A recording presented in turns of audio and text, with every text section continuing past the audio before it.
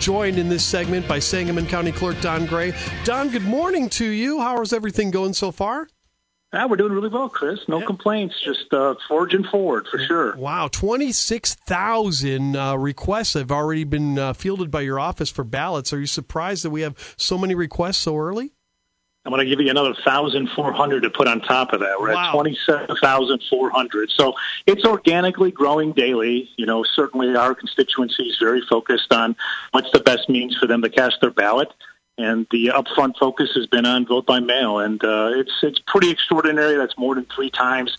You know, it's about 27% of the likely ballots that'll be cast in the election. That's very, very unique. Challenging, unique, but we're prepared and ready to take care of it. Yeah, what's that going to do as far as election results go on election night? Is that going to slow things up a little bit, or? Actually, it's probably going to speed things up quite a bit, because in Sangamon County, we report ballots cast by mail and early voting first, right when polls close. So you're going to get a really quick snapshot of what's transpiring pretty quickly because of this higher level of vote by mail. We expect we're going to see a higher level of early vote as well. And then we'll, incrementally see the precincts come in throughout the evening that'll, balance out the full 100% returns. What other measures has your office taken to deal with the mail-in voting? Right. So, this is more challenging now for us in terms of the processing. It certainly takes people to process elections, just like when you would cast a ballot in polling place or in early voting. It's a people process of validating your entitlement to cast a ballot and making sure it's done properly. So teams of 3 judges process each individual ballot to ensure that the signatures match to the registration. If they do, then the ballot is removed and run through a tabulation machine. So when we're talking about 3 times more than we've ever done before, it's just going to take a lot more people to do that in more time. It's a time process and in-person process. But we've been thinking through that since March. We're fully equipped, got a deep bench of people prepared, ready to work, fully trained, and it'll be done correctly by the book and provide for an accurate, accountable result. Don, do you still need election judges? When's that cut off, and how can people contact you if they're interested? Thanks, Greg. I appreciate that. Certainly, we could always use more personnel. We're doing very well here in Sangamon County. We'll employ 900 election judges for the day, about another 150 deputy registrars that will do voter registration, and then there's probably about another 100 various, professional management people that are on the ground. So it takes a lot to run elections. And, we could always use more people's help. We've transitioned from an older generation of election judge to younger. That's new for us. So we've had a lot of turnover. And we just don't know what the environment's going to be like as we get closer to the election. Something could be dramatic like we saw again in March, and we had a lot of people drop off. So if you have any interest, go to our website, SangamonCountyClerk.com, put in an application. We'll talk to you about the opportunity. Pays $200 for the day, and you're doing a great thing for your community. I see the same faces every time I go to vote at my polling place. Sure. I live in a smaller community, but every time I walk in, it's the same, 6 or 7 people there, and it's always that's good. It's always good. We want that experience consistency is what we want. That's fantastic for your precinct. Well, and a lot of these people too that are screaming, "Oh, this is going to be fraud" or whatever. Yeah. Put your money where your mouth is and go work for the county and make sure that there isn't any fraud.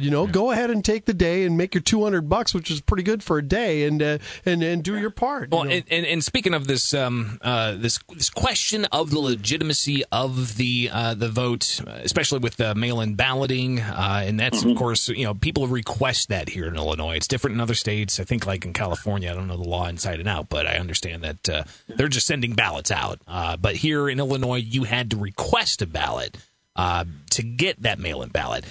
One thing that President Donald Trump said was it kind of ruffled some feathers last week about how he said if you get a mail-in vote, mail it in, but then also go to the polling place and vote.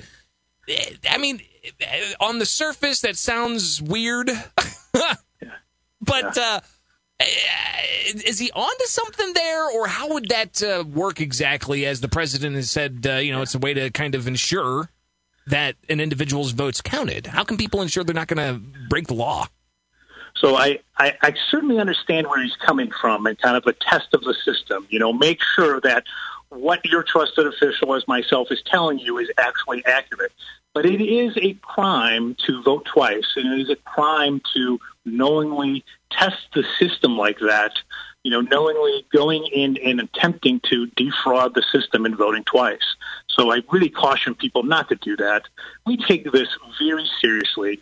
Everything we do is within the prism of ensuring that one person casts one ballot and that person casting a ballot can be qualified and registered within that jurisdiction. That is our sole responsibility to ensure that we have an election that's full of integrity. And we've got lots of control measures in place to ensure that happens. You know, that if you vote by mail, that you are precluded and locked out from voting from the other means. And if someone's going to try to test that system, that we can catch you. We've got measures in place to do just that. And look, I'll be honest, if we catch you doing that, there will be severe consequences. This is punishable by time in prison and a substantial fine. So you would ask the state's attorney to pursue charges against people who attempt that? Yeah, absolutely. I forward every election any form of fraud that is criminal within the system. And we've got a state's attorney today in Dan Wright who will prosecute anyone who attempts or actually succeeds in defrauding the electoral system. Well, and on that, Don, aside from that, there's still the possibility, though, that people could cast a provisional ballot. Right. I don't want to diminish that because that is a legitimate way that people can get their vote counted. Just explain again, you know, if they request a ballot, they need to surrender it, or they're going to have to be relegated to a provisional. Yeah, and look, the provisional process is just that. That's the opportunity for us to have the substantive discussion of the issue at hand.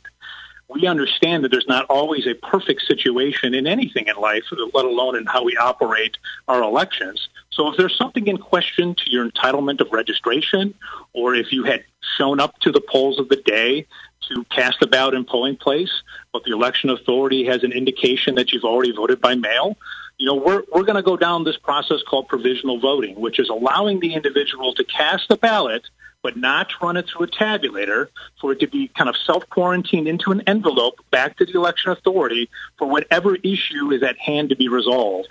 That's a protection for us to have the discussion and the investigation. You know, this has actually happened before in Sangamon County in recent history, where an individual, you know, voted by mail, didn't realize that they remembered that they voted by mail. They were elderly and tried to go into polling place and wanted to cast a ballot. And was adamant, I'm going to cast a ballot, and we want you to cast a ballot. But, you know, we've got to uphold the integrity of the system. Voted provisionally, caught it, and explained the situation, went back, saw the evidence, and realized your ballot's already in. That's how the process is supposed to work. And we take it seriously. We're trained well to it. Our election judges know how it flows, and it's going to get done right. One person, one vote. Well, I tell you, the Super Bowl for Don Gray is coming up in less than 2 months here. Exactly. You're going to be busier than snot, man. I tell you what. Woo! Yeah. Sangamon County Clerk Don Gray is with us, 721 at WMAY. Don, you know, we've got the drop boxes this year. How are those going to work? Yeah, so, you know, another opportunity of access and opportunity for Sangamon County voters. Certainly we've had a conflict in postal delivery standards in relation to Illinois' deadlines to return ballots back, you know, and we want to make sure whatever measure that you decide to cast a ballot, that you have success in that. And there was a potential hole there. So we needed to do something more. The drop boxes, you know, helped resolve that issue. And you saw now, you know, when ballots go out September 24th, you got a number of different options to return. You can certainly use the United States Postal Service, and I encourage you to do so. We've got the new recommended deadlines. Get your ballot back no later than October 27th. You can hand-deliver your ballot to the election authority. And you can say hi to me. I would love to do that. You can have these drop boxes as well. So this is another convenience, one located at the Sangamon County Complex, the other at the Juvenile Detention Center out on Dirksen Parkway. You know, these are heavy-duty drop boxes, weatherproof, tamper-proof, very heavy, bolted to the ground, sealed, buttoned up, and video monitored. So, you know, these have been used in other states to various degrees of success. There's also been some horror stories of ballot harvesting that we don't want to see creep into our politics locally here. Hence the reason of why we've got the video monitoring and holding people accountable. As long as it was secure, accountable, and transparent, we were willing to invest in it. We believe that we've got that now. This will fill that hole of delivery standards, and, you know, it's kind of a win-win for all. So we're waiting to see how it operates and how it goes, and, you know, it'll be another means for us to, you know, facilitate elections that are great for people here in Sangamon County. And Don, finally, how can people track their ballot? I mean, I know you've gone high tech on that, which is pretty cool. Yeah. How can people track that mail-in ballot? Yeah, like I said, transparency is the key in all of this. We want people to have confidence in the entire system, including those that vote by mail. We've got now a live, real-time opportunity for you to track the status of your ballot by mail on our website. There's a link on our website that is, track your vote by mail ballot. You click on that, you provide some identifying information to you, and you'll be able to see in real time where you're at. If we're waiting to have your ballot mailed, once it's been mailed, that it's been mailed, when you've sent it back, when we've accepted it and received it at the election authority. I mean, you can't get any more definitive information than that at any moment that you want to see it of what's happening and transpiring with your ballot. Of course, you could always call us as well. We want people to have confidence in knowing that how we operate the process of vote by mail is done legitimately, that it's validated properly, and that every ballot cast by mail is accurately tabulated and counted in the election. Sangamon County Clerk Don Gray, thank you so much for your time. We really appreciate it. Thanks, guys. We're getting closer. Yeah, we're getting closer to the Super Bowl. Have a good morning. All right, thanks a lot. Bye-bye.